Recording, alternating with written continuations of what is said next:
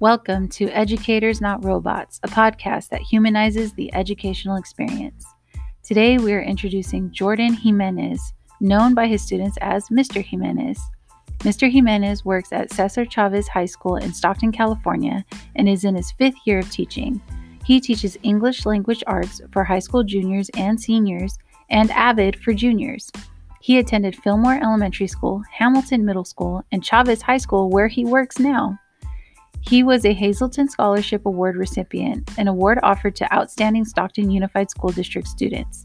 He earned his AA in Interdisciplinary Studies with a focus in English at San Joaquin Delta College, his BA in English Literature at CSU Stanislaus, and his single-subject teaching credential at Teachers College of San Joaquin County.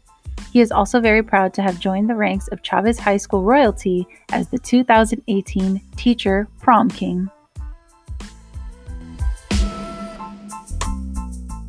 We have Jordan Jimenez with us for episode 5. Welcome. Thank you. Jimenez, how are you doing? He's I'm doing okay. English teacher, AVID teacher, GSA advisor, and super fun person to be around. Thank you. I just There's also more, actually, it turns out. I am also AVID club advisor now since you contacted me. AVID's a club too? Mm-hmm. Don't know why. It's only AVID class members, but it's a club now. Wait, can people come if they're not AVID class members? They can, but I don't think they can be members. So they can be guests in the meeting, but they can't actively vote or anything. So wait, whose idea was it to start it as a club? It apparently has been a club, and then our coordinator was like, nah. So I'm like, okay, I'll do it. That's interesting. I don't know. I think there's some potential there. Like maybe, and in terms of like the activities that the clubs are supposed to provide for the campus, they can do some little. I know. So one of the teachers that we actually interviewed last week, Linda Pena, who's in episode 4, she's an AVID coordinator, and we were in the same master program. One of the little projects she did for one of our classes was she had her kids put together binders that were pre-organized, like they already had the labels and everything that students would need, and then they sold them to their fellow students who were not in AVID, and then they taught them how to use them. It was that is genius. Yeah, right? So like that could be like your first project as an AVID. I love that idea. I'll have to connect you to her to see, so you guys can work it out. But especially in like this virtual space, like trying to figure things out. Yeah, exactly. That's nice. Gotta love a hustle. Gotta love it. So, and then, so we were just talking about this before we started recording. Clubs are kind of wonky right now because we're all virtual and we don't know what to do. So. Yeah, you've been a teacher for over 5 years, roughly, right? And you're pretty involved. In addition to being in the classroom, you do other things. How do you see this year being different now that, obviously you're not going to be able to do a lot of the extracurriculars in the way that you've done them in the past? How do you see yourself overcoming that obstacle? I feel like in a lot of ways it's the same but different. Like there's still the same challenges. It's just we're seeing them in new ways. Like we still have the same kids who aren't as good at engaging in the work or who are struggling with reading. But now it's like I also have to tackle like how do I approach this when I can't be in the same physical space as them. It's like, how do I solve 8 million tech problems while also teaching and also being ready for a surprise eval or drop-in from admin or like, it's very difficult. And I feel like I'm just working so much more than I ever have before. Among the issues, you think tech is the biggest one? Oh, I think for sure. We have a lot of students who don't have internet access, and our district just purchased hotspots for every family. But because so many districts are doing that, there was like a long delay, and our first shipment of like 20 arrived. And we have just tons of kids who don't have that. How many different what's the total number look like of students? I have no idea. I think my school alone is supposed to get 1,000. That's massive. Yeah, that's a lot. I feel like this number's wrong. I thought I saw that it's like 54,000, but I might be wrong because that seems in a city of 300,000. Yeah. Yeah, it might be another district that I'm thinking of. Yeah. Antigua maybe. Manteca might be, yeah, maybe. I think Manteca is a little smaller. That's right. Yeah. But Oh like no, on top of that, man. we also, it's not just a connectivity issue. It's like students don't all know how to use Google Classroom, or Right. students don't know how to use certain websites that we're going to. So We it's gotta like get the lack of trained. tech literacy. It's like Yeah. trying to teach them how to use technology through technology, Right. Right. which is confusing for Right. all of us. I mean, is there a standardized instruction for that, or do you? I mean, how So are you guys doing that? it's complicated. There's no real standard for our district. Some people are doing Zoom, some people are doing Google Meet. Um, and it sounds like we're going to be asked to move to Google Meet, which at least it'll be a consistent thing for students. But it seems to also be buggier for kids. Like it's harder for them to have connection or to get connected, or it's laggy. Um, it seems like on my end, it's a lot harder to work on things and have multiple things up at the same time without a second screen. Yeah, we have been predominantly using Google Meet at Lincoln District, and it's been a nightmare. It just slows down the bandwidth. It is very laggy. It's we actually, so the district purchased Zoom for all of us, so we've been all this week going into next week trying to get it uploaded onto our computers and learning how to use it, which has Yeah. been kind of a nightmare in itself because we should have done all this before the school year started. But yeah, Google Meet can really slow down the computers. And then, I mean, as at least as teachers, we can afford our Wi-Fi and like upgrade, but not for our students. So hmm luckily, our district decided to go ahead and purchase Zoom because it just kind of eases up the computers a little. It's not the greatest. I I don't. think our district purchased it as well. I know for at least our staff meetings, we were able to have over 100 people. So I assume somebody somewhere has like the professional account. But Zoom has its own problems too. Like not me, but a few other teachers have had Zoom bombers happen. Oh Um, yeah, and then they've had people somehow like a student sharing the link or something. They've come in with like student names yeah. for like students who are absent. So they think it's going to be a student. The teacher lets them in. They wait like 10 minutes. So the teacher's in the middle of teaching. What's And the then all of a sudden latest? they say a whole bunch of awful stuff. Yeah, what's the scoop on that? What explain what the bombing is? What's going on with that? So Zoom bombing is, I think it's usually done through social media where somebody who is in a class or in a Zoom will share that link out or put it publicly somewhere where just a ton of people can come in and crash the Zoom and say a whole bunch of things and show a whole bunch of things. I know there's been a lot of news stories about like really heavy stuff being shared with Zoom classes by Zoom bombers.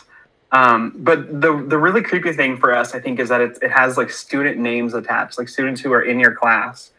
And so you think it's just your kid who you see every day or don't see every day if the camera's off. And then all of a sudden it's like a bunch of anti-Semitic stuff or super racist stuff. And it's Oh, like, jeez. we don't need another problem right now.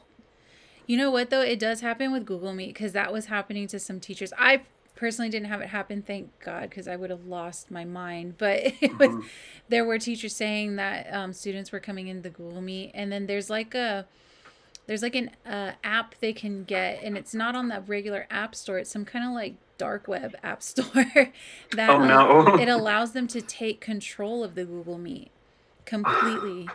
Yeah, and that was happening to some of our teachers, and they were very upset. so Yeah. so they did, like, I mean, we have it now where, like you said, with Zoom you let the students in as long as they're logged into the right domain. hmm But then that's been an issue because not all the students are using the device because the hmm devices weren't working so great. But that also, I learned, was because the students didn't know who to contact for tech issues. So we've been trying to get that info out. So I don't. So it's funny because we think Zoom's going to help the problems with Google Meet. You're saying that Yeah. people are hoping the Google Meet will help with the problems with Zoom. Oh, I think Zoom is way better Yeah. than Google Meet. Yeah. Every experience I've had on Google Meet has not been a pleasant experience. So I started out this year in Google Meet. have you ever had a online class like for college? Have you ever taken an online class?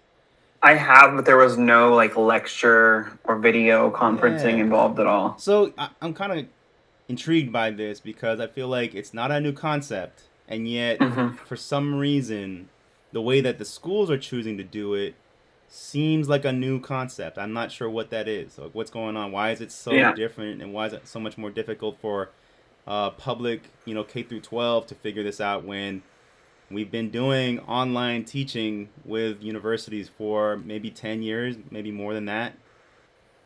What's the issue? Yeah, I think it's that live component. It's just that live video is so challenging, especially for a lot of teachers who have been in the classroom a long time and aren't like the most technical, aren't the most proficient in technology.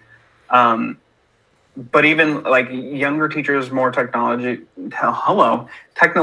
apt people are also struggling just because everything is difficult now. Mm-hmm. Like there's no simple part of distance learning. Nothing about it is simple. Well, I was going to say, because you asked him that, but my hybrid program was live. And so because at UOP, I took a hybrid program and we actually did it at the SAC campus. So we went to Sacramento the first weekend of the month. On Friday and Saturday, we had class. But then we met every Monday and Wednesdays from 7 to 9 for our online classes, and they were live. And I think the difference was because they know that they're going into this, it was planned and it's part of their programming now. They bought Canvas, I think it's called. Canvas is like the new version of Blackboard. It actually is still connected to Blackboard somehow. I don't know how it works, but it is. So everything is done on Canvas, like all of the meetings, they call it Collaborate, is done on there. And it's just like Zoom in that it has breakout rooms and it has like the ability to present and do all those things, but it's all built into this one big program. And then all the professors are trained on it. They're all told like kind of what the standard is for uploading your syllabus, and it is, you upload everything. Like it's Google Classroom on steroids. It just has all the things, and that's what makes it work. And then it's expected. Like it was a planned thing, so that definitely makes a difference. Like this was unplanned, and so schools were not prepared. Initially, were not prepared. I think that was fair. I think over the summer, a lot of time was wasted. And that those Bitmoji classroom trainings that everybody was doing in my district. That definitely was driving me crazy. And I don't know, my husband and I talked a lot about this because I was like, is this because I'm in the military that this is bothering me so much? But then I talked to my professor at UOP, and he's like, no, it's not just you. It's not just the military. Just this, I don't know if you saw this in your school site or in your district. There's this mentality that it was like, we can't make any kind of plans at all until we know exactly what the policies are. And I just wanted to rip my hair out. I probably did rip my hair out a couple times. Like, it was like, that's not how plans work. Plans are allowed to change. Like, and just the military person in me was just like, what is this crazy idea that you can't make plans? Because like, yeah, plans are meant to change. They never go exactly as you plan them. That's the whole point of making them, is to be prepared for like the shortfalls. And now here we are, like at my district, 3 weeks in, we're barely getting Zoom and nobody's been trained on it yet. It's just like, that was something that could have been planned before. Regardless of what the policy was, you could have been planning for a platform to use online. I don't know, that's just, and we could have been coming up with trainings for teachers on how to use that platform. And for students. And for students, how to use that platform. That's the main issue too. What policy came out that made that impossible to do a few months ago? Nothing. I don't know, but that seemed to be the same for my district. Like, they were not willing to settle on any one decision about anything, it felt like. But luckily, my principal at the time, like, as soon as it first was announced, like, we're not going back in person yet, my principal, it was announced for like 2 weeks. Like, I think SUSD pushed it back like 2 weeks. So we're not coming back for 2 weeks after spring break. And my principal was like, we're not coming back till at least October. So let's start figuring some stuff out. Wow. So she, like, before it was a district directive, she was like planning things. That's what you're supposed to do. Yes. And it's exactly like you said, Rosalie, like, plans can change. Things can change. It's better to have something than nothing. You're a leader. That's your entire job, is to lead in those situations, to make decisions. And I think what you're describing is someone who's capable of that and had the feeling that they could do it competently. Whereas I think for the most part, there's a lot of people in these leadership type of positions who are afraid to do anything because they're scared it's going to be the wrong decision. Well, that's the point. Mm-hmm. You have to be willing to make the wrong decision, but you have to make a decision. And I think we're seeing a failure in that all over the place. I think it's just that mentality that, like, you can do no wrong. You can't make a single mistake, or you're just not a good person. Right. Like the fear of being wrong or the fear of messing up is so prevalent in like every level of everything now. When it's like the exact opposite of what we should be doing. Like, we should be encouraging mistakes, because that's how you learn. That's how you grow and change. Yeah. At every but level. Our leaders don't know that yet. And especially at the educational level, like, we don't want our kids to be that way, and they do act that way. I feel like I see it in my students. They don't want to take risks because, oh no, but what if I get an F, or what if I get scolded, or whatever, and we don't create the system to allow them to fail, which is exactly what we're supposed to be. We're supposed to be that safe space to try things, fall down, and then teachers are going to be there to help you get back up. And instead we make them feel like this is the real world and you just got to go and do it right the first time. And that's not how learning works in general at all. We're going to get into some philosophical theory here, but I think it's a matter of presenting that culture throughout the organization at all levels, like you're saying. So if a teacher doesn't feel that they're able to fail, or they don't have the room to make mistakes, then I think the students will feed off of that vibe, that energy of like, oh, okay, the teacher can't do things different. We shouldn't be trying to do things different. The admin feels like they can't do anything, different. They have to remain within the boundaries provided that have already been set traditionally, and it just doesn't allow for adaptation and just making improvements. You just sit there and you become reactive. And I think it's a crazy thing to witness that. It's just so, it's frustrating. And I think you made a great point. Like, it's the students who are the ones who really suffer from it. Like, because every single person is so afraid, they never get that. Like, I don't really know how we got that it's okay to fail, or it's okay to make a mistake, or where we learned that. But it feels like none of the current generation feels that way. And maybe it is social media. I know a lot of people like to blame social media, but because of how quickly things spread, they don't want a mistake made being spread. Right. That could be it. I mean, there is, I mean, and the internet does work in that way that once it's published online, it's free for the taking.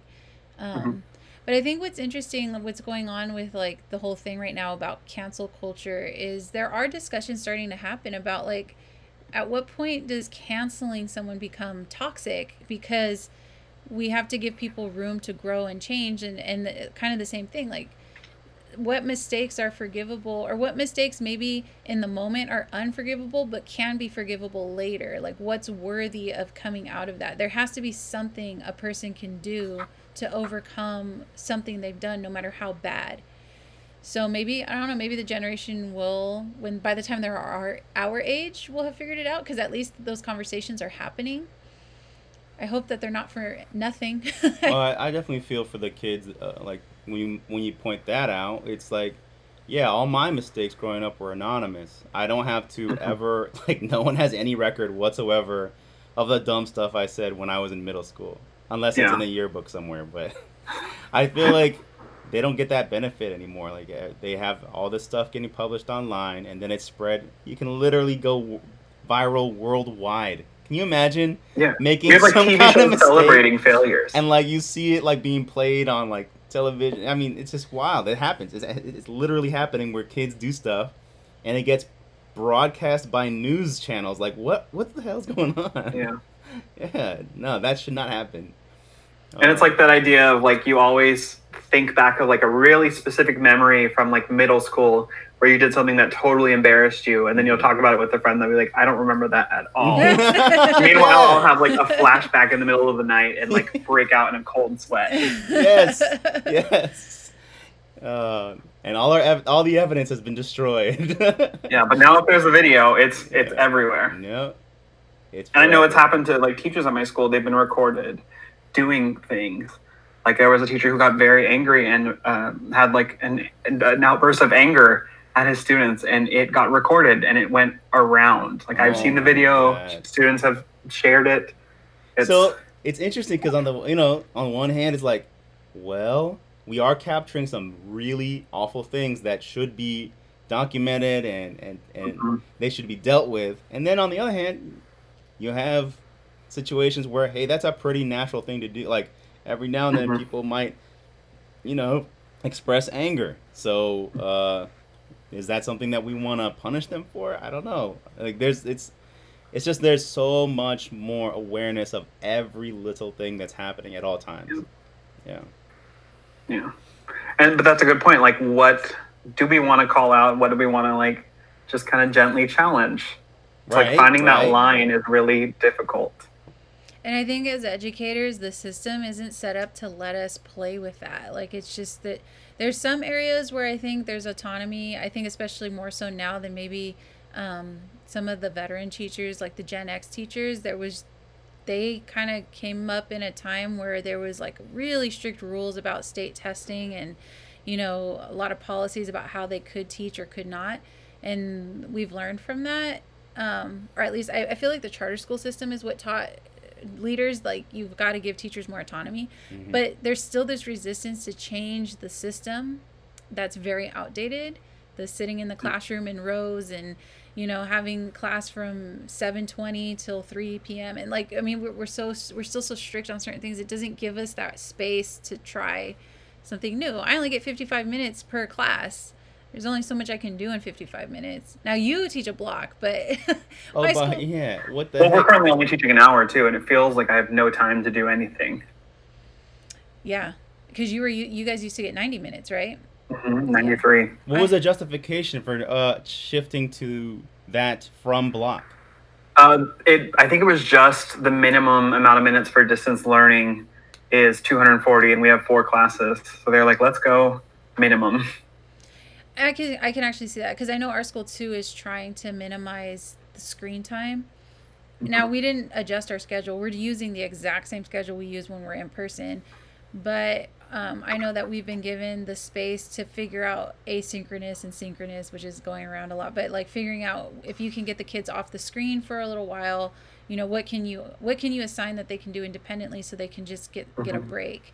And that's really hard too because we're all new to this, so we're trying to figure it out, and different content areas have different problems with that, which I can't even. Oh my gosh! Like talking to the science teachers, I just feel so bad for them. Like as an English teacher, it's pretty simple, I think, compared to a science teacher who's like, "How am I supposed to do a lab on distance learning?" Like they don't have or like tools. PE teachers. Oh yeah.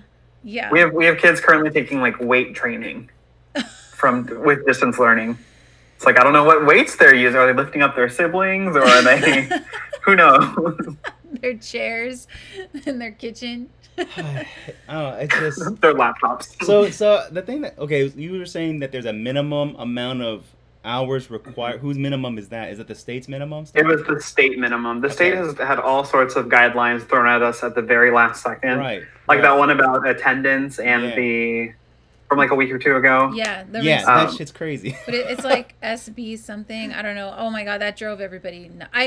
Oh my God. Yeah. And now we have to account for every minute. Break that down for us. Tell us what that is. Asynchronous. I was hearing about this a little bit here and there. I was like, I don't even have the energy to listen to what this is right now. Go ahead and break that down for us. I feel like I don't even have the best understanding of it. But from what I understand, it's we now have to make a mark in attendance for every student every day. So it's no longer just present or absent. It's synchronous for my district, asynchronous. You made contact with them, but they didn't do their classwork. And there was another one. Oh, unverified. So it's just an absence. Yeah. So now it takes like 75 clicks to do an attendance. Yes. Which is frustrating. And on top of that, it also mandated that we account for every single minute, asynchronous and synchronous, for every student, for every class, every week. Every week. And that's like a form we have to print out and sign every week, at least in my district. Yeah, that's what they told us too. So yeah, you have to click. And what people don't realize, I think, with high school teachers, we have like 150 plus teachers. Students. We have 150 plus students. So we're literally checking boxes off one student at a time on whether they were present or not, and then checking off whether they were engaged or not. And it's just it takes time, and we're already strapped because we're spending most of our hours either in the classroom teaching, which is something else I think teachers, I think people who are not teachers don't understand. We're only contracted for teaching time. We're not contracted for planning time. So when people are like, when, they try to throw it at us that we're being selfish for wanting more pay or wanting more benefits or whatever, it's like, you don't understand. The planning happens outside of our contracted hours, because contracted hours are when you are engaged with the student. With maybe you get one prep, which is the length of a class period, but I challenge anybody to plan a whole lesson in 1 hour. Like, it just doesn't happen. It's not realistic. It's not realistic unless you want the lesson to suck. I can do a real sucky lesson in an hour and do it. But if you want a good quality education, lessons that are really going to engage your children, then you should be demanding that your teachers are getting more time to plan or getting paid for that time. So anyway, with all that said, we're now trying to plan for a style of teaching we have not been trained in, which is distance learning. So we're trying to figure it out as we go. And now we have to spend that extra time checking off individual boxes for 150 plus students. And then we have to write out our lessons in detail and account, like you said, for every minute of what they were doing. And by the way, we have to sign it in blue ink so that we can prove we didn't copy it, because God forbid that we be treated like professional adults who have integrity. It's just, I mean, we don't treat our kids like they're real people who have integrity, right? Or at least from like the district's perspective, for every district. Exactly. And I think we micromanage the kid. I feel like district policies and state policies force us to micromanage the kids, and then we get micromanaged as if we're children, and then it's a vicious cycle. And I know that when I was new to teaching, I used to get mistaken for being a student, and when that would happen, people were super rude to me. Adults, staff, they would say, "What are you doing here? What do you want?" And I would say, "Excuse me, I'm just here to drop off this. You emailed me to drop this paperwork off, and I'm here for that. I don't understand why you're upset with me." "Oh, you're a teacher? I'm sorry." And I'm like, hold on a minute. Why would you talk to a student like that? Yep, 100%. What is the matter with you? That is. I have had this conversation so many times with so many younger coworkers. It happened to me too. I started when I was 22.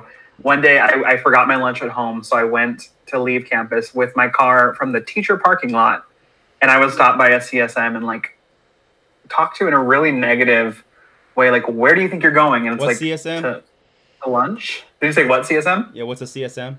Oh, CSM, campus security monitor.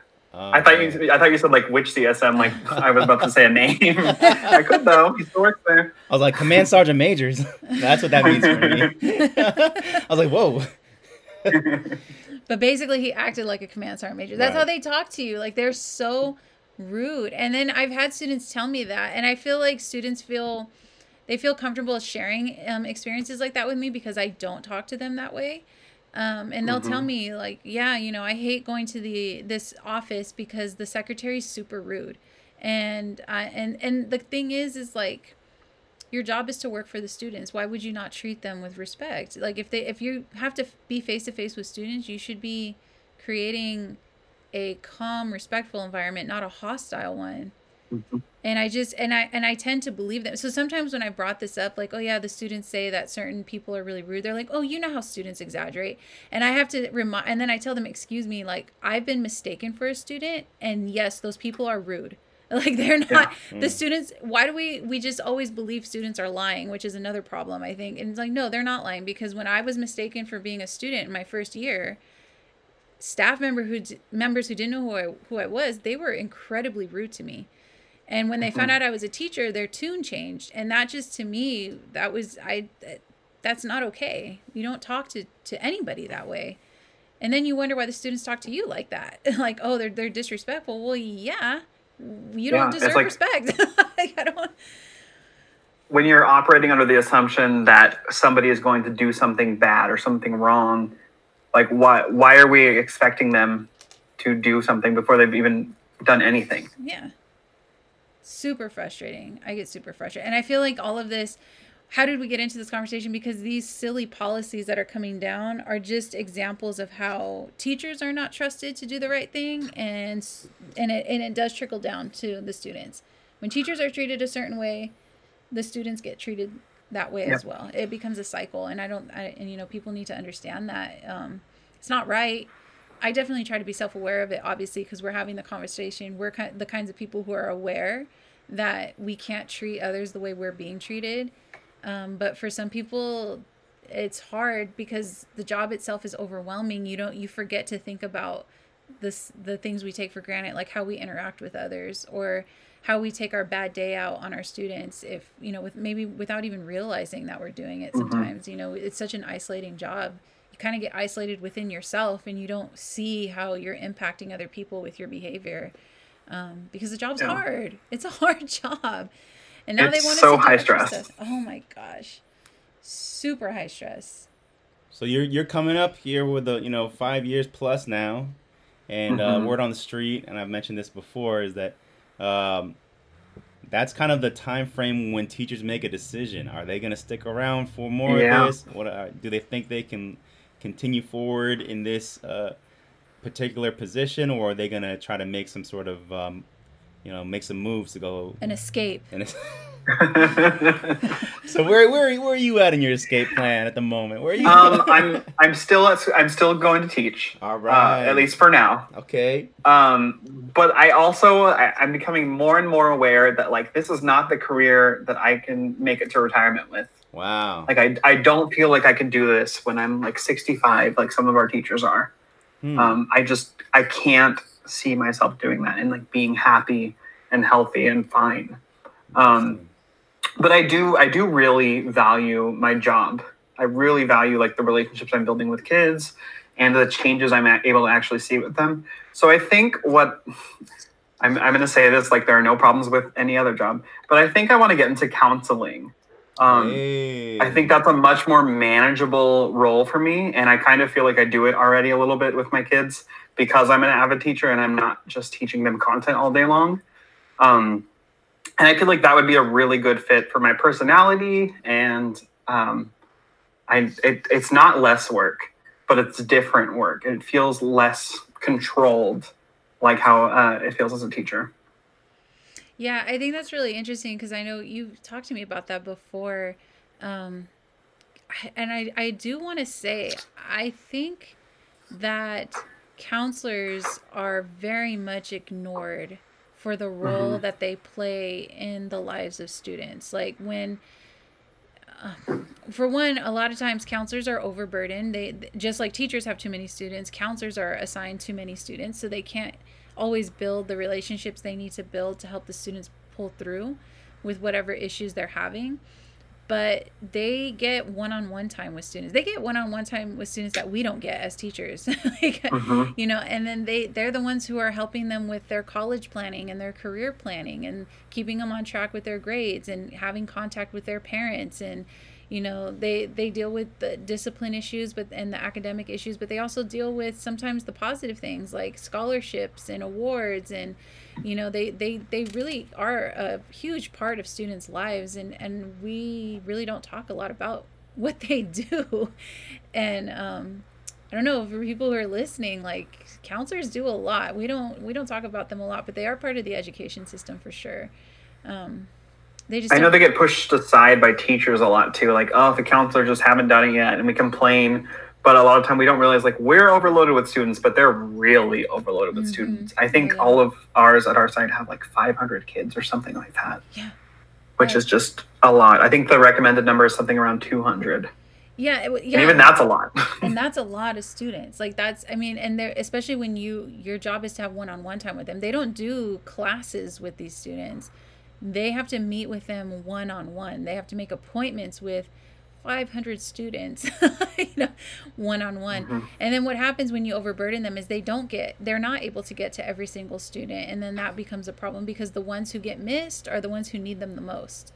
And so counselors are overburdened too. So what aspects of counseling that you've observed is drawing you towards that direction? I really love the focus on like college and career that I've seen, at least at my campus, by our head counselor, because she's the Avid counselor.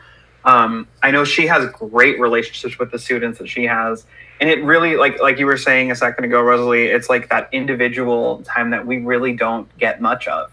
And if we do, it's always in passing. It's like during passing period or at lunch, whenever somebody comes by, or right after school or right before class. But it's never like an extended, this is your time, this is our time to work on whatever you need to work on. And I really, really like that. And it's Avid that kind of made me realize how much I like it. Because that's kind of what we do. It's like we start forming our bigger life plans, and we start working on like personal skills and how to talk to people, how to send an email. So many things that we take for granted that aren't really taught anywhere. Like we don't teach computer classes anymore or typing classes. So it's like I try to build some stuff in where they're using those computers and typing things, and they don't always realize it. They don't like it because they don't know how to do it well. But it's like there are so many little things that we're just not doing for kids. And I think being a counselor would allow me to do a lot more of them, aside from having like 6,000 kids on my caseload. My sister is actually in grad school right now. She's pursuing her counseling degree, master's degree, in Virginia. And nice. She used to teach through TFA, and then she was doing that. Actually got a job after she did TFA. She got a job doing some sort of resource management for a district where she would connect low-income families to different types of community resources. And that's when she started saying she started getting interested in doing the counseling thing, and that's where she's headed now. So anyway, hit me up if you want to. We can talk. Try to get y'all connected too. But kind of like how you just said it, it's also like figuring out stuff for low income families. Mm-hmm. Whenever we first went distant, it was our counselors who were doing like the majority of the legwork, reaching out to these kids, doing home visits, and like really truly seeing like if they weren't checking in, seeing if they were alive sometimes, or seeing if they were okay. And it's just like it's that humanity aspect that we so often don't get to do in the classroom, because it's all grades, control. Yeah, they did that in our district too. They were having, during the first closure, I know that they were doing a lot of work reaching out. I remember for us, it was literally just like report students who haven't been showing up to the counselors, and then we'll take care of it from there. And I remember thinking, like, first I was kind of like, thank goodness, because I already was like loaded with trying to figure out how to do the closure. But then on the other side, I thought, oh my gosh, I know that they have hundreds of students on their caseload. And when I found out, they were making calls to individual parents, and if they couldn't get a hold of them, they were trying to find emergency contacts, and they were sending resource officers out there, and they were having to make reports. And I was just like, oh man, these counselors they're really getting put to work right now.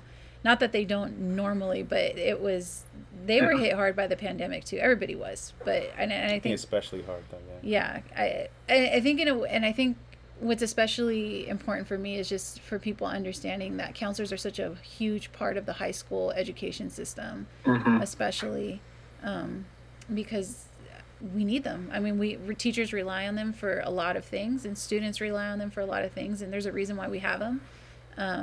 Definitely is something else that needs to be looked at in terms of reform. Like we talk about like smaller class sizes and better scheduling for teachers, but then also counselors too. We need more counselors, and they need to have a lighter load if they're going to do their job effectively. So do you have a program in mind that you're looking at, or any program that you're currently? Honestly, I haven't even really dug too deep into it. Are you from this area? Are you from California? I am born and raised in Stockton. Oh, okay. Yeah. He went to Chavez High. Did you go to Chavez? Yeah, I went to the high school I teach at, so that's really fun. Well, it's also really weird sometimes when there are like teachers who I had in class, who I'm like now at the same level as them. So it's interesting. Do you see your future being here for the rest of your life? You sort of have an idea about that yet? Yes and no. I really love this city. I think it has so much potential. The people here, there's so many people with so many things to bring to the table. But at the same time, it is very frustrating, like thinking of politics, local politics, national politics. It is just so frustrating that sometimes I just want to like go away. But Where I would think you go away? that's probably true wherever you are. So I don't know that it even matters. In your imagination, though, where would be the ideal location then? Where would you head towards then? Well, I know there's all sorts of problems there, but like the LA area, always loved it. No, that's cool. New York, always loved it. I've never visited yet. I need to do that. Probably one of those two if I made a big move. Just looking for a bigger, sort of more diverse and more metropolitan, I guess, something like that. I know. And I like the busyness, I think, too. Like, there's always people doing stuff. Maybe not in times of, like, COVID-19, but I like the busyness normally. Of, like, just hustle and bustle, people moving around. So what do you think keeps you in Stockton? Mostly my family. But it's also, like I was saying, that, like, potential for things here. Like, I want to be a part of that. I want to be one of those driving forces making change. But I just don't have the time because I'm a teacher. But you are, though. That's the point. You're doing something that actually matters for the future of the city. Yeah, you're right. I think so. And I was going to say, I think I talk about this a lot with Anthony, but also like other teachers and stuff, is sometimes I do think about, like for me, a big thing is like the innovative schools. So like High Tech High in San Diego. Actually, my professor at UOP was the founding principal of Patino School of Entrepreneurship in Fresno, which is a super cool school. It looks so cool. And these are schools that like they're innovative, so they change their scheduling. They, I know like I think both High Tech High and Patino, they don't have classrooms, they have workshops.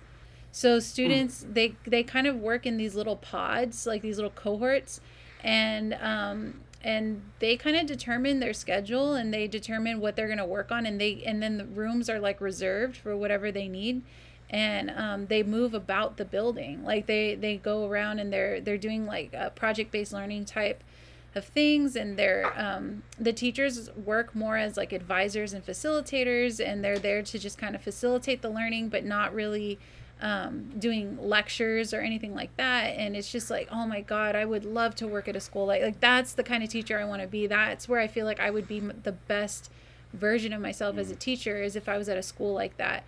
But schools like that don't exist in Stockton, and so it becomes like this really hard, like I could just move away to like a big city that has all the cool things and the cool schools that I want to work at, or do I stay at this city and maybe hopefully become part of a collaborative effort that brings a school like that to the city? I don't know. Like, it's not happening right now, so then it makes me feel like maybe I should just leave. It's like, it's hard. It's really hard.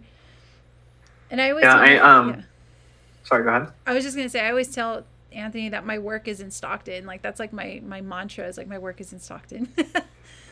Yeah, like you feel like you owe it to the city a little bit, right? Yeah, exactly. Because I grew up here too. So like I moved around from Stockton to the Manteca Lathrop area, and I didn't want to come back, and then I did come back, and I'm like, I can't leave. Like this, it's not different than it was when I was here. Maybe there's some things that changed, like, but I feel like I have an obligation to do something now that I've grown up and become educated and a professional and experienced things, that I need to do something here.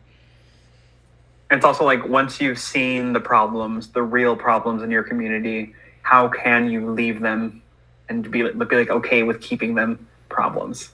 Exactly. Yeah, it's a heavy thing to think about, for sure. I think the important aspect of it, though, would be to maintain context and to sort of understand your energy and your effort can go in many different ways and still contribute to that same cause or that same mission, I think. So, for example, even if you weren't teaching, maybe you're counseling, you're still helping students. And then I think, to make it even more broad, if you were to do that still within this county, I think you're making a difference for the city of Stockton in a less direct way, but still important way. So I think, for me personally, as long as I can identify the mission, it's easy for me to understand how that mission will reach those people eventually, and so I can still feel positive about what my actions are. Now, when I lose sight of that mission, or and the broader mission, then that becomes concerning. It's like, well, how does this really contribute? And then I'll start feeling like, it really doesn't. But I think as long as you can make that connection, you should be able to have some peace, even if you're not in the trenches, you know. It's not, I think that's another good thing about a good thing to think about too is like I'm not just a teacher because I'm in a classroom. Mm-hmm.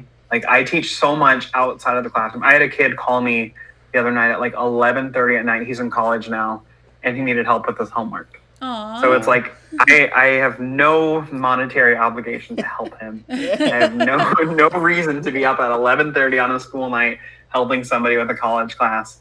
But I still I have that drive to help people whenever they need help. Right. And it doesn't matter that I'm a teacher because I'm going to teach people things all the time. I think about that too with I found out, I didn't even know, for Stockton Scholars, you can sign up to be like a mentor to a student in the program. And someone had told me about that and I was like, oh, let me get the website. And then I was like, when am I going to have time for that? I can't even make time for my own students because of all the obligations I have and the restrictions that I work under. And I want to be able to help a Stockton Scholar get through that program and, finish college, because that's something too. We focus so much on getting the kids in college, we don't think about whether they stay. And that's something that I know really bothers me. Like if a school brags about, we got this many kids accepted in a college, but then I'm like, but how many of them graduated? Like, what are your numbers in terms of your kids who went to college and finished? Because that is what's really important. And then if we bring in race or class, exactly, it's even more devastating to see how we fail these kids. Yeah. By pushing them to get a high score on a test, but not really learning anything or being able to do something. That's why, again, I really like Avid, because it's all about building yourself as a better student. It's learning how to study and learning how notes work and why they work and learning how to keep yourself organized and run a calendar or a planner. And it's just I feel like I would have been a much better student if I had a program like that, or some person who was teaching me just how to learn. Yeah. Do you think that you, I don't know, would you consider yourself a very studious or academic person when you were a kid on your own, or?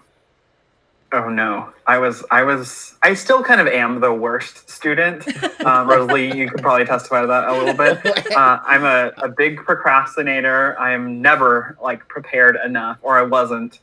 But I feel that's part of the reason why I really want to just take some classes just to learn, because I feel I now have those systems that I needed then to keep myself on track, or to really make sure that I'm learning and understanding what I'm doing.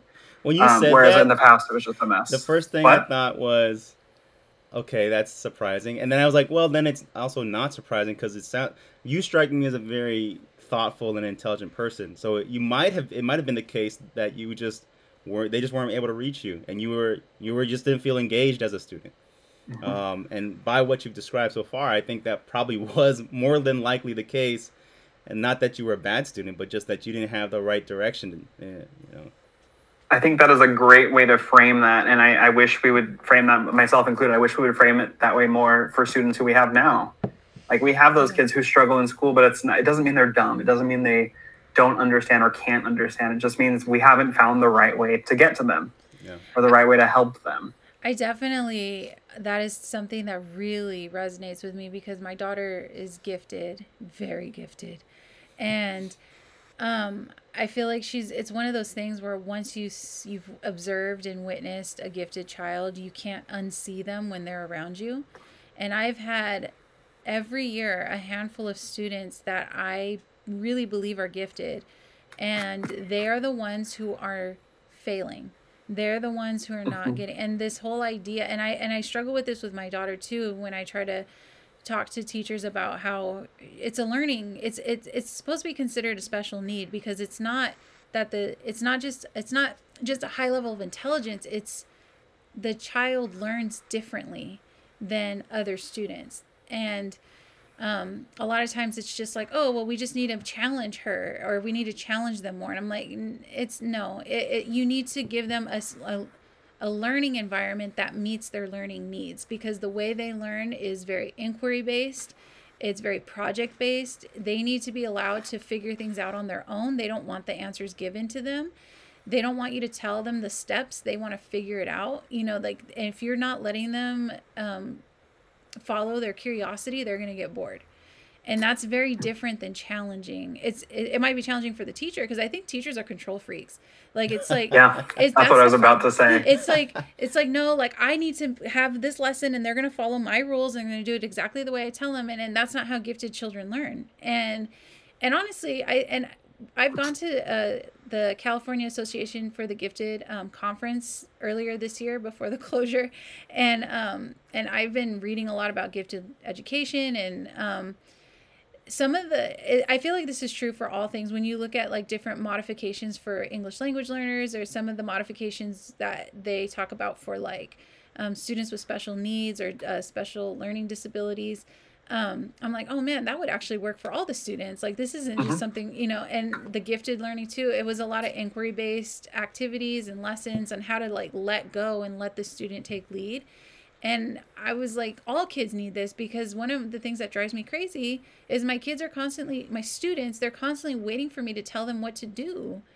And it's something that they can figure out themselves, but they've never been allowed to.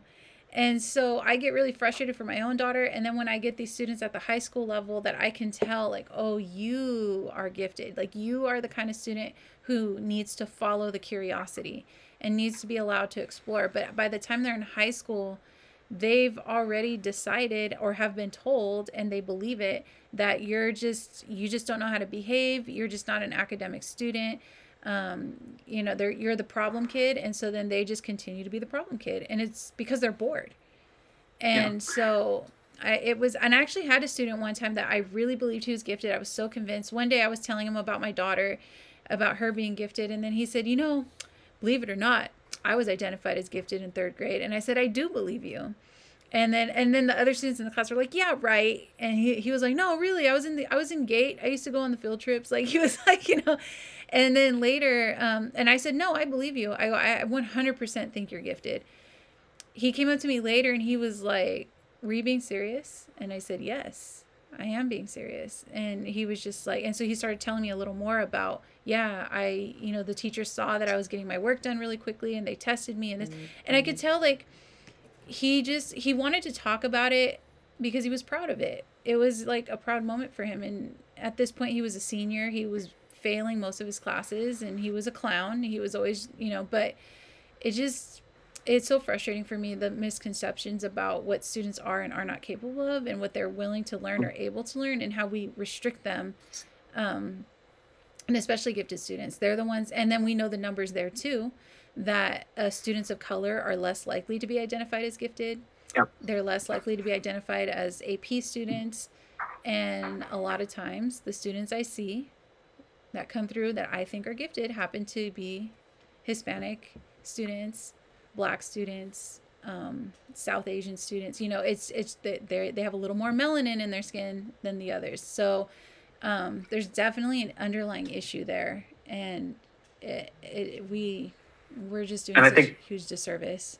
I think we have to address that underlying issue, which is white supremacy. Yes. Like, white supremacy has infected every single organization we have in this country. Absolutely. At some level, and especially in education, that obsession with control comes from white supremacy. You're not allowed to challenge your teachers. You're not allowed to challenge your administrator. And it's just like, why are we continuing this system that just doesn't work? Exactly. I remember seeing that once, the description of the way our current education system is like, what we teach is compliance. We're teaching kids to be compliant, to follow rules, and to do what they're told. And in a time that we're in right now, that's not a skill that's going to work. When we talk about the 21st century skills, they need to be critical thinkers. They need to be problem solvers. They need to be able to inquire about things, to generate ideas, to create things. One of the things I've seen is there's a lot of talk about how there's like a need for like a lot of vocational jobs, which I think currently, yes, there is. There's a lot of need for people who can do vocational work.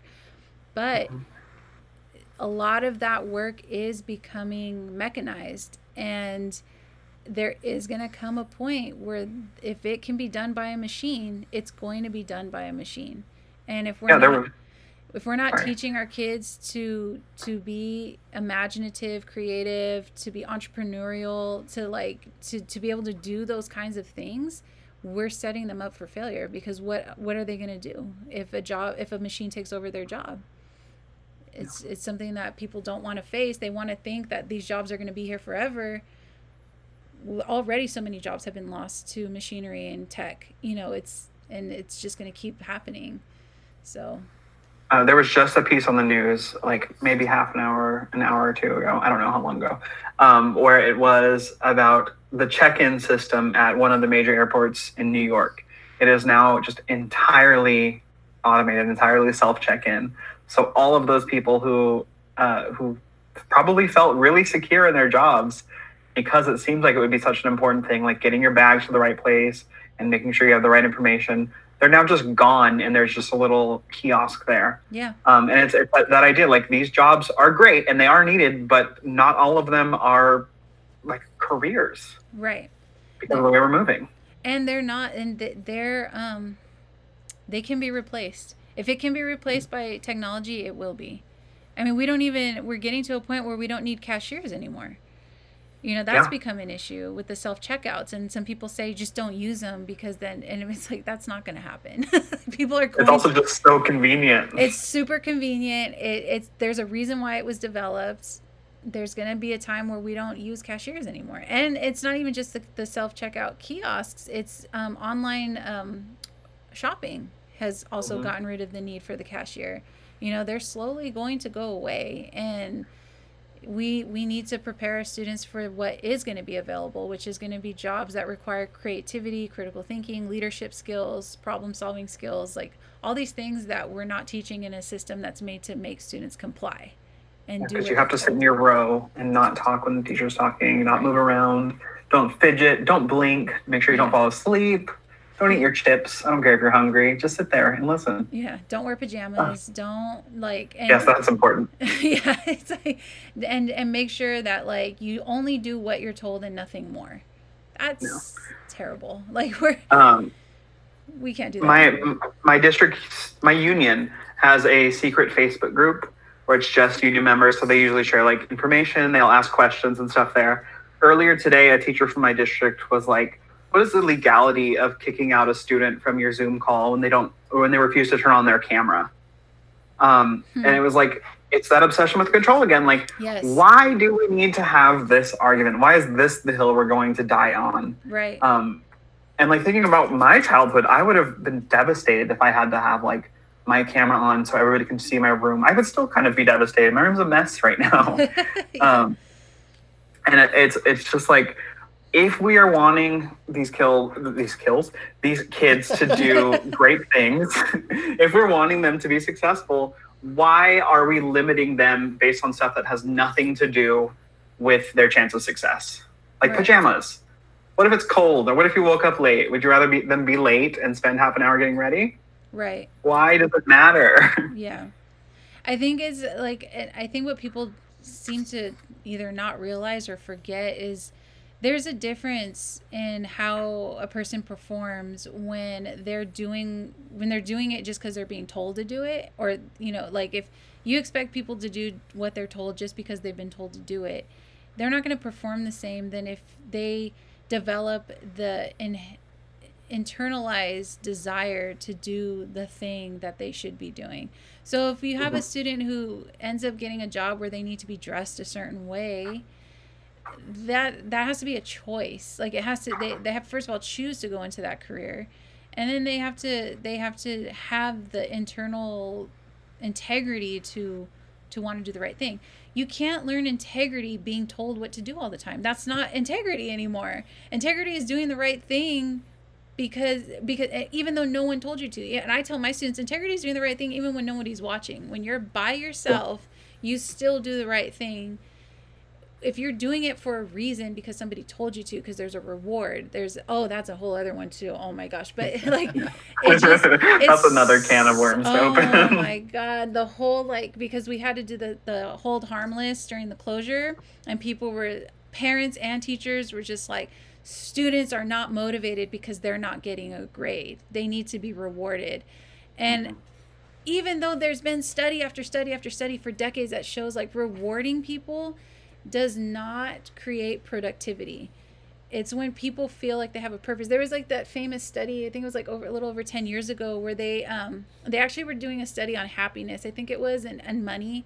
So they were looking at like, they found that there's like a cap to how much money a person makes. And $50,000. Yeah, 50,000, like people, and they study people all over the world. So like the equivalent of making $50,000 a year is the cap for when people are happy. So if somebody goes from making $30,000 a year to $50,000 a year, their happiness increases. But anything beyond that, it doesn't increase anymore, and in fact, it at some point starts to go down. It's just diminishing marginal returns. Like if you have 2 pieces of cake, maybe it's cool, but then once you get to 5 pieces of cake,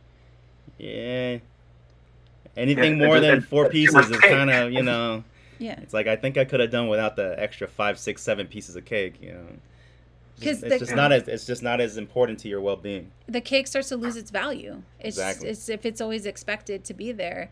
So what they found though was what did increase happiness in this study was when the people were given a purpose.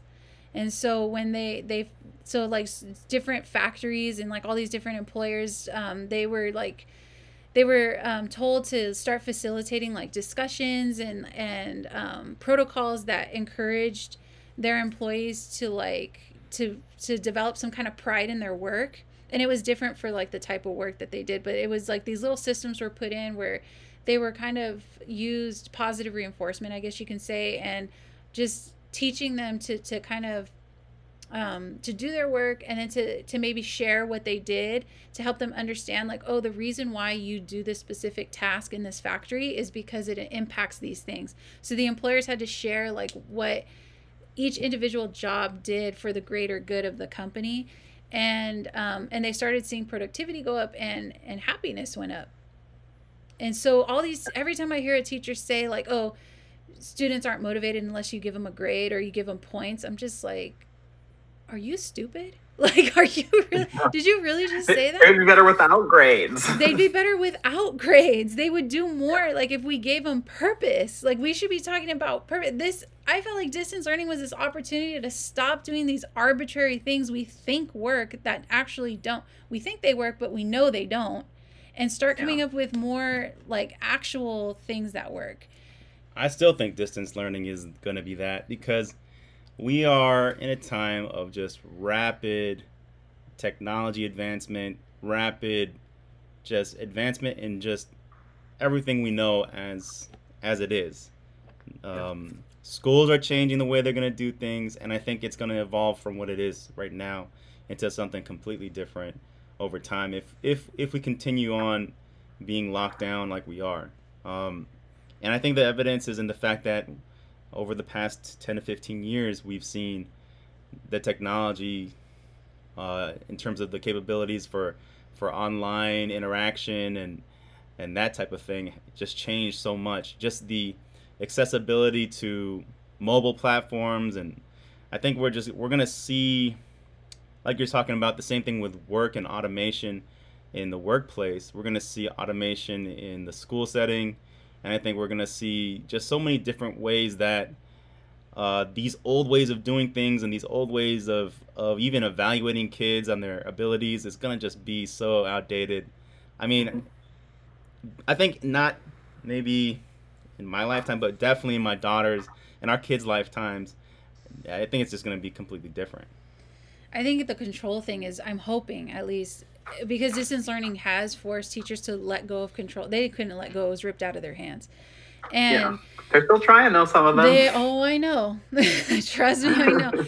But I'm hoping what will happen is that they'll see that like kids do better when they're not micromanaged, when they're allowed to follow their curiosity, and they're given that feeling that the adult trusts them. I think that's another thing too. I feel my students respond best when I trust them. And even a lot of the conversations I've been having in distance learning are kind of focused around integrity. That's like the word of the year for me, is like, have the integrity to do the right thing. And if they don't do the right thing, having that conversation of like, I really trusted you to do that.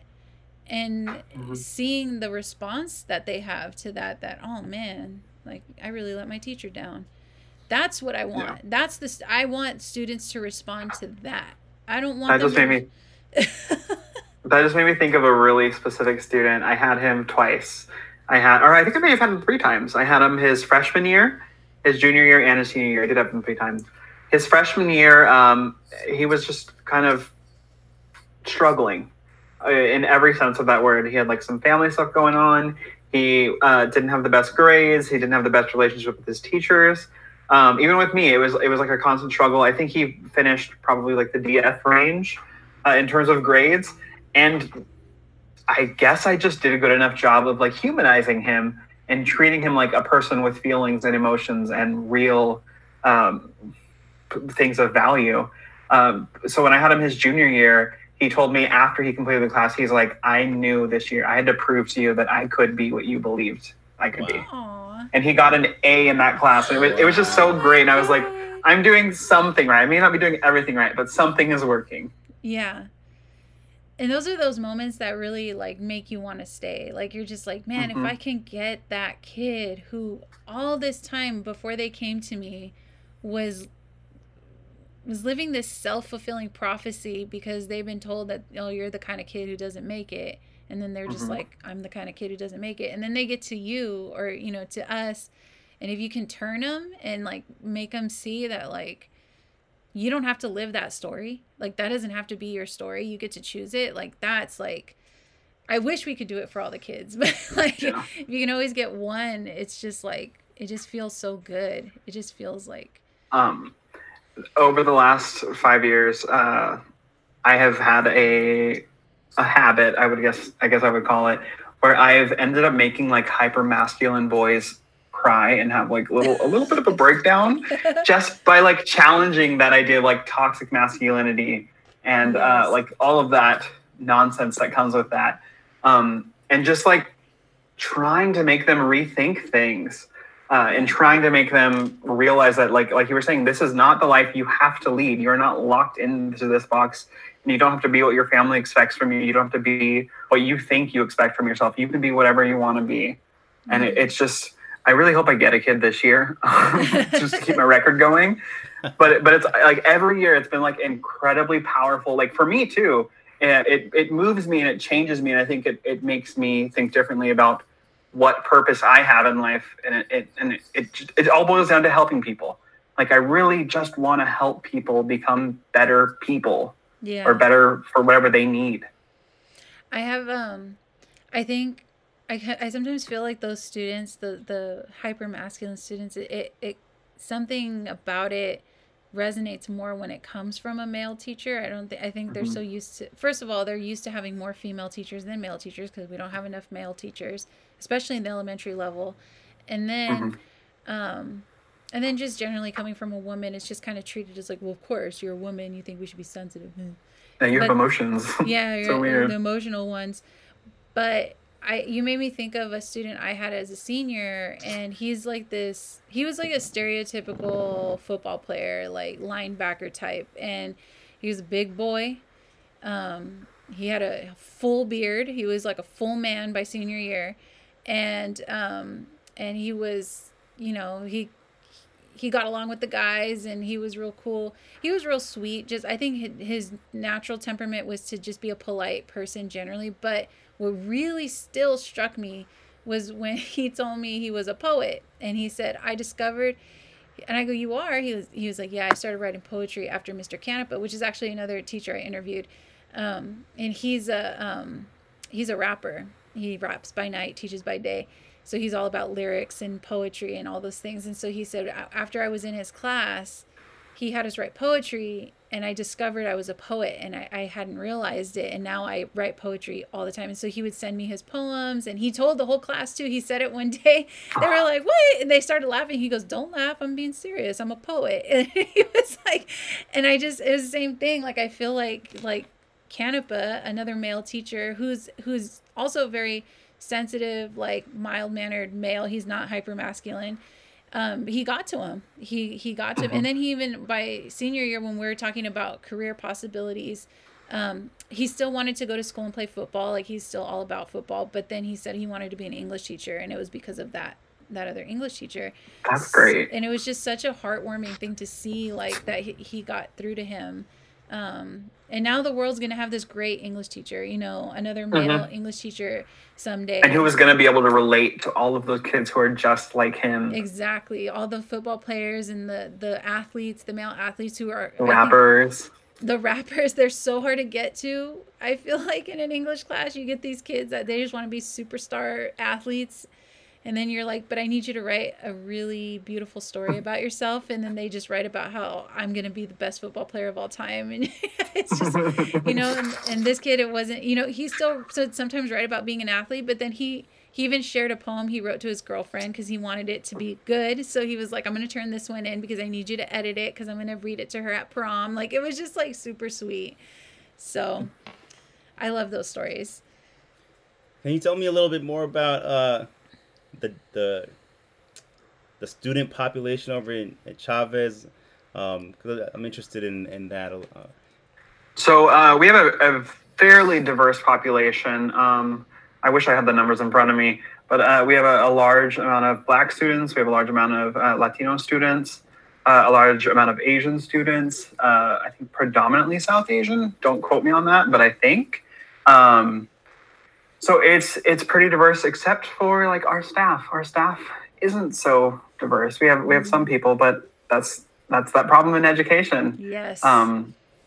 We don't have people who look like our students teaching our students who've gone through the same thing. And I think that's another reason why I feel like I'm stuck in Stockton, because I feel like I have to be that person for my students to see like somebody from your neighborhood can make it, can be successful and have a good time and really truthfully enjoy what they're doing. Because we know we're not in it for the money. Definitely not in it for the money. And I think that's such a good point too, that the same thing at our school. Our school's always had the reputation of being the white district, which we are no longer. We have a predominantly Hispanic demographic, and especially at the high school. I think almost half our students, last I checked, it was 47% of our student demographic was Hispanic. But 11% of our teaching staff is Hispanic. And it's really frustrating. And I bring it up all the time. I'm that one who's always like, we still have too many white teachers. We should at least have as many percentage-wise Hispanic teachers as we have Hispanic students. Like, that should at least be a thing, and it's not. And it's really frustrating. Now, I know Lincoln's been around since at least the, 60s? No, 1954, I think. Okay, right before, yeah. But what about Chavez? How long has Chavez been around? Chavez opened, I want to say it was 2004. Oh, wow. Maybe it was 2005. Yeah. And so it's our newest comprehensive high school in SUSD. That doesn't mean it's like up to date or fancy or anything. We have other schools that have been renovated more recently. But it was originally our arts magnet. So originally all types of performing and visual arts, the students from the district would kind of come here. So like the superstars of the campus were those like people, multi-hyphenate people who were like actors and dancers and singers, and they were in band and dance, and they just did everything. But it's shifted since then. We no longer have magnet schools in our district, which I think is probably a better change. Why do you say that? Well, it has goods and bads, I think. On the surface, it means that there are these programs at every high school now, but it's also like you can't really have that super specialized, this is going to be your focus in high school kind of thing. I totally lost my train of thought. You were just saying how like the kids that used to be real popular were those who were involved in all these different performing arts and... Oh, yeah. And it's really funny now because like those are the kids that everybody makes fun of now, like all of the band kids. They call them F building kids because that's where our arts building is now. And like I always have to bring it up to my kids, like, no, this used to be the cool thing. Like that, if you did all that, you were like the coolest kids in school. Like they literally would win like homecoming king and queen every year. And when you were going there, obviously. That's what it was like. Oh no, so you didn't get to see his bio. So when you were going there, that's how it was. But Mr. Heyman is here won 2018 teacher prom king. I did. I won. I am royal, actually. In the presence of royalty. And that all started as like a prank. So me and another teacher, Miss Cuevas, shout out to her. We went to our student activities director's classroom one day, like just before prom, and made a bunch of fake prom, like, you know how when they're running for prom, they put posters everywhere. Yeah. We made a bunch of posters and just taped them to his door and like his hallway. So when he came in that morning, all he saw was like Cuevas and Jimenez for prom king and queen. And then in minutes, that turned into like 10 different people launching campaigns for prom king and queen. Oh my God. But we won with very limited cheating. Like I only had my kids vote for like 10 minutes straight. But it was just like, again, it goes back to like humanizing teachers and students and just being willing to have fun and break that mold of like, this is class time. You can't, no smiling. Right. Yeah. No, oh gosh. I think class has to, I was telling this to somebody, I don't know if it was in an interview or not, but we have to be entertaining. Like this, especially with this generation, you really have to be an entertainer. And I'm okay with that. I know a lot of teachers aren't, but I think that's something to consider when going into teaching nowadays is you do have to be a little bit entertaining because that's how you learn. I mean, and I think about it though, when I think about times I've been in classes from kindergarten through college, and I have a master's degree now, when I'm in a class, when I'm bored, I don't remember what I learned. I didn't learn. That's why I don't remember anything. When I'm in classes where I had a lot of fun and the professor was fun and the class had a good vibe, I learned a lot in those classes. And this idea that like, no, you've got to be able to do it's, you know, you should, even if it's boring, you should pay attention and learn. I'm like, have you remembered the last time you were truly bored? Have you really thought, like, these are the same people who complain about the staff meetings being too long and boring. And it's like, but you want your class to be like a staff meeting that you hate? What? So I have like two things. First off, it's always so funny when admin tells us like not to do an hour-long lecture in a staff meeting that is an hour-long lecture. Like every meeting is like that. They're like, don't do this. And then they just do the thing the whole time. The other thing I wanted to bring up, that video that we've all seen, every educator's seen it 1,000 times. Rita Pearson, Every Child Deserves a Champion. Rest in peace, she passed away. Yes, I know. Literally devastating because she is phenomenal. Yes. But if you haven't seen the video, go watch it immediately. It's great. I watch it every time it comes up in a training. I'm like fully into it. But we do have to excite and entertain our kids to be successful. I think she says like kids don't learn from teachers they don't like. Exactly. Yeah. Wow. So I feel like I have a second career as like a singer in my classroom. I act. I am a stand-up comic. I just feel like I do so much. So whenever I leave teaching, I have many options. I can tell you're very talented. I just want to put that out there. Thank you. You definitely had us rolling when we were in our credentialing program, which also there were many moments of boredom. And then just a few hundred. Our little table group, as we called it, constantly whispering under our breath little insults and jokes to keep each other awake.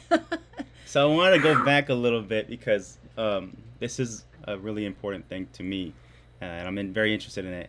So your school came around in 2004, very, very diverse student body, but still pretty white in terms of like the staff that is working there. Where do you, I don't know, do you have like a support group of staff members that you kind of associate with, and then have you found mentors within your administration or the counseling department, I guess? How do you navigate that community?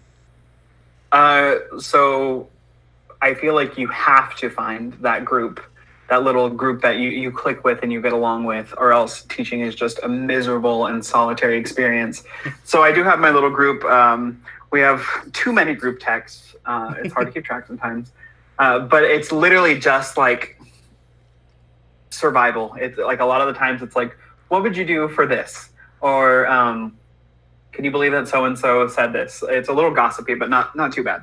But it's literally like the reason I am still teaching is my peers who I really vibe with. Wow. Last year, a few of us were asked to be on our CRT team, which is culturally responsive teaching. Not going to get into that. But this year we started a little, or I wasn't involved in starting it, but I became a part of it pretty early on. A little learning collective on campus, and just trying to improve who we are as people and as teachers, and breaking down those things like the fact that white supremacy is in every part of our school. And it just feels survivable now. Having that group, it feels like I know that I'm no longer alone in this fight. I feel like people are on my side and they want to make the same changes I want to make, and they want to do right by the kids, which is really all it boils down to, is trying to do what is best. Now, when you say when you speak about white supremacy at your school, the thing that comes to mind from what I'm aware of in terms of like Lincoln High, for example, or the Lincoln School District, is that it was, used to be a part of the segregated part of Stockton, right? Due to redlining. In that case, like one of the things that I like to, throw out there is like, I wonder who was the first minority student to attend Lincoln High. That kind of question to me is very important for your local history, maintaining the relevant sort of connection to what that means to have discrimination in your city, in your school. What type of issues have you seen in your school where you see that's still a problem? It's mostly in like the value we place in our staff members, and in the respect we give to our staff members. Despite like experience and actual work that people have done in certain fields, it's typically white men who rise to the top the quickest. They're the ones who get the focus and get any supports they need, and they get to do things and experiment without any challenge. Whereas specifically like Black women and women of color on our campus are routinely challenged, and they are routinely made to feel like they are a problem to work with, or they are not valued, just straight up like disrespected, not treated like a human. And it's frustrating. By other staff members? Heartbreaking. Yeah. Oh, wow. It's I don't want to go into like any specific details that can get people in trouble. And that's another thing of like white supremacy. Why can't we just talk about it? Why can't we just talk about these problems?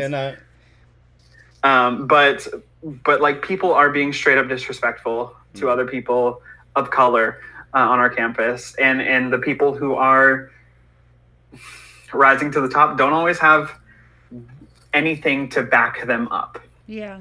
So do you feel like there is a method for people that experience that sort of discrimination to address that situation, or is it just not available to them?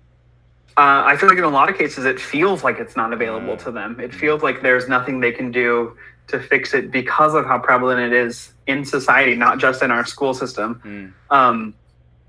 And I also think it's important to realize that, like, I don't think anybody is, well, I'm sure people are intentionally doing it, but I don't think the majority of people are intentionally putting this value into white male voices over Black women. But it feels like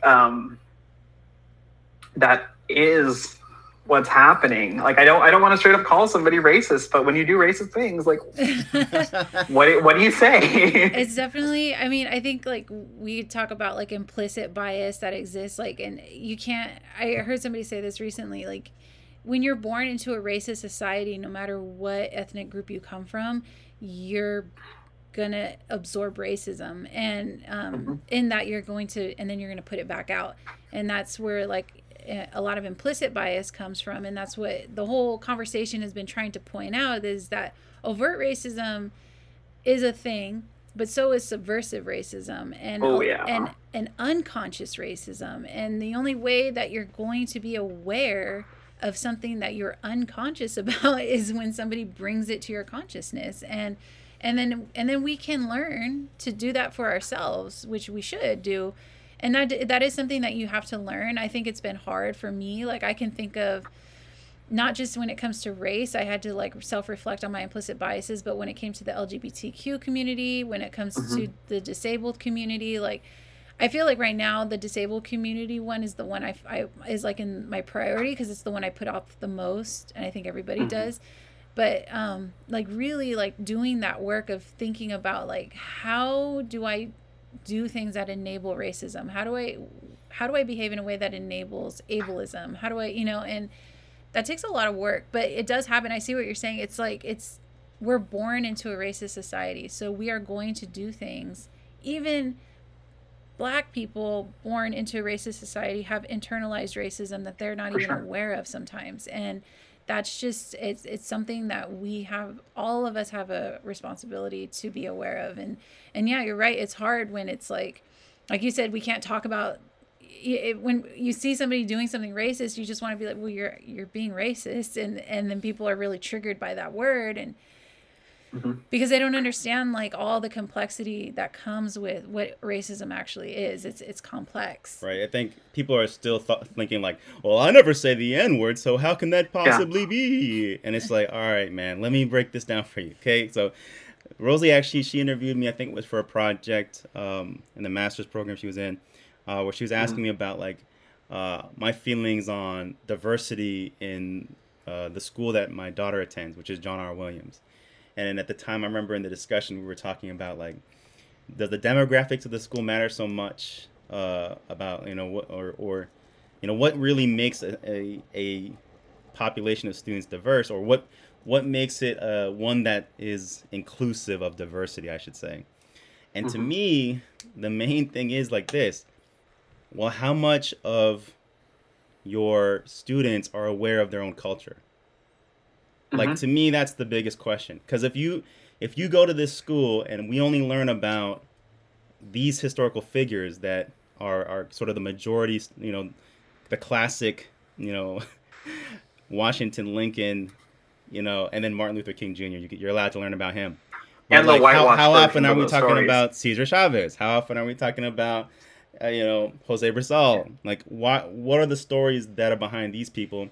And then locally, what about our local heroes? Like, who knows about I'll always ask that question: who was the first minority to attend that school? Yeah. I mean, it's amazing to me that that's a lost, point of knowledge right there. But like, it was probably, and it's so close to where we are. Like, it is not long ago. Like, Ruby Bridges, Bridges is well known, but she's still alive. We don't even think about that. Like, she's not even really that old. And I think like we talk about the local heroes too, like thinking of like Dolores Huerta was from Stockton, and I didn't learn about her in school. I had to learn about her in college. We talk about, I was in another interview, we were talking about how Anthony had to teach me about the Filipino culture, and Larry Itliong, and like all of the work that was done in Stockton and around the Central Valley by Filipino farm workers. And I had no idea. I should have learned that in my school, in the city where all of this happened. Like, we live in a city where these really prominent people were here, and they were doing the work here. And I didn't learn that until I was in college, or until I met someone who happened to know about it. If we're not teaching that to our students, what are we teaching them? Like, what? Yeah. The only time I learned about Chavez in an academic setting was in college, even though I went to Chavez High School. Right. Like, I went to a high school named after him and still didn't get anything. This is the stuff that enrages me. Like, you're talking about diversity. You want to have, like, I heard that is it true that you have a mariachi band?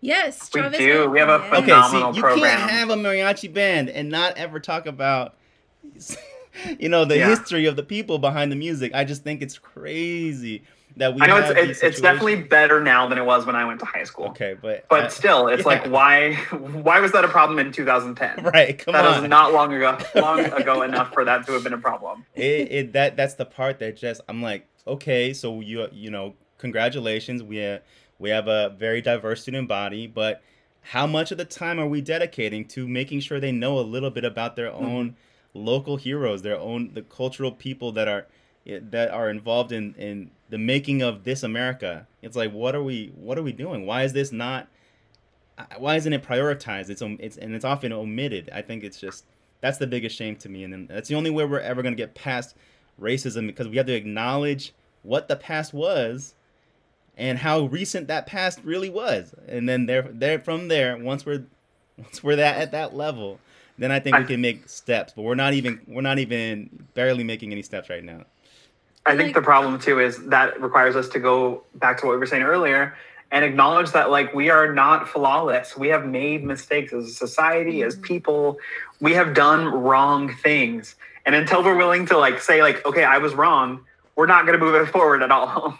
Yeah, and I tell my students that a lot. Like, it's hard to admit you're wrong. It's embarrassing to acknowledge when you've done something hurtful.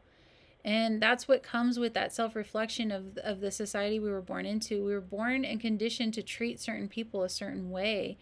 And to realize that you do that in an unconscious level is still painful. But I think what we have to look at is that's if we did something racist based on an implicit bias that we didn't realize we had, and somebody calls us out on it, instead of getting mad at the person, we should be getting mad that we too are being harmed by racism, even if we are not Black. You know, it's like that racism harms everybody. Sexism harms everybody. Homophobia, transphobia, like ableism, it harms everyone. And that's one of the ways it shows up, is that you do something you didn't even realize you were doing because you've been conditioned to just take it for granted, to have that realization that, oh my God, I've been taught to do this thing and I didn't even know it was a painful thing for somebody. That's painful for us to find out, and for anybody, you know. So that's just part of accepting that this is a society we're born into, and that we are all being harmed by it in some way, in some capacity. But we can improve if we just recognize the issue, and then we can move forward. But people want to just say, no, the world started right now, and everything you see is the result of whatever these people have within them. Like, each individual, you know, is going through exactly what they're going through because that's what they're made of. That's the only reason, and there's nothing else. And it's like, actually, hold up. There's context, and let's think about that. And what does that really mean? It makes things much more complex. It makes us have to think harder and do hard work. But we need to do it because I think from a strictly utilitarian position, it's just inefficient not to. Like, if we sit around and we waste our time hurting each other and freaking lying to each other about, like, a person's quality based off of their background, we're not going to be able to identify the best at something. We're not going to be able to encourage those people who should be pursuing certain goals. We're going to overlook them because we're going to have assumptions about who they are based off of their freaking background, their the color of their freaking skin. It's amazing. It's really amazing that we can't figure this out. And this is why the robots are taking over. Maybe they should take over, is the point of this. Maybe they should. Jordan, for clarity. We just did about a little more than an hour and a half. So I wanted to say thank you for sitting down and chatting with us. And I really look forward to the next time where we can do this and have beers in person. I think that'd be amazing. Yes. No more digital meetings. Hopefully we can do that safely soon.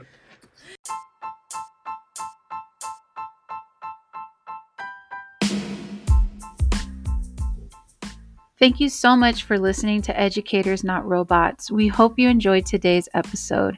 If you like our podcast, please subscribe on whatever platform you access your podcasts on, and leave us a review. Whenever we get reviews, it helps boost visibility for our podcast, and so we can draw in more listeners. Thanks again for your support, and we hope that you listen again soon.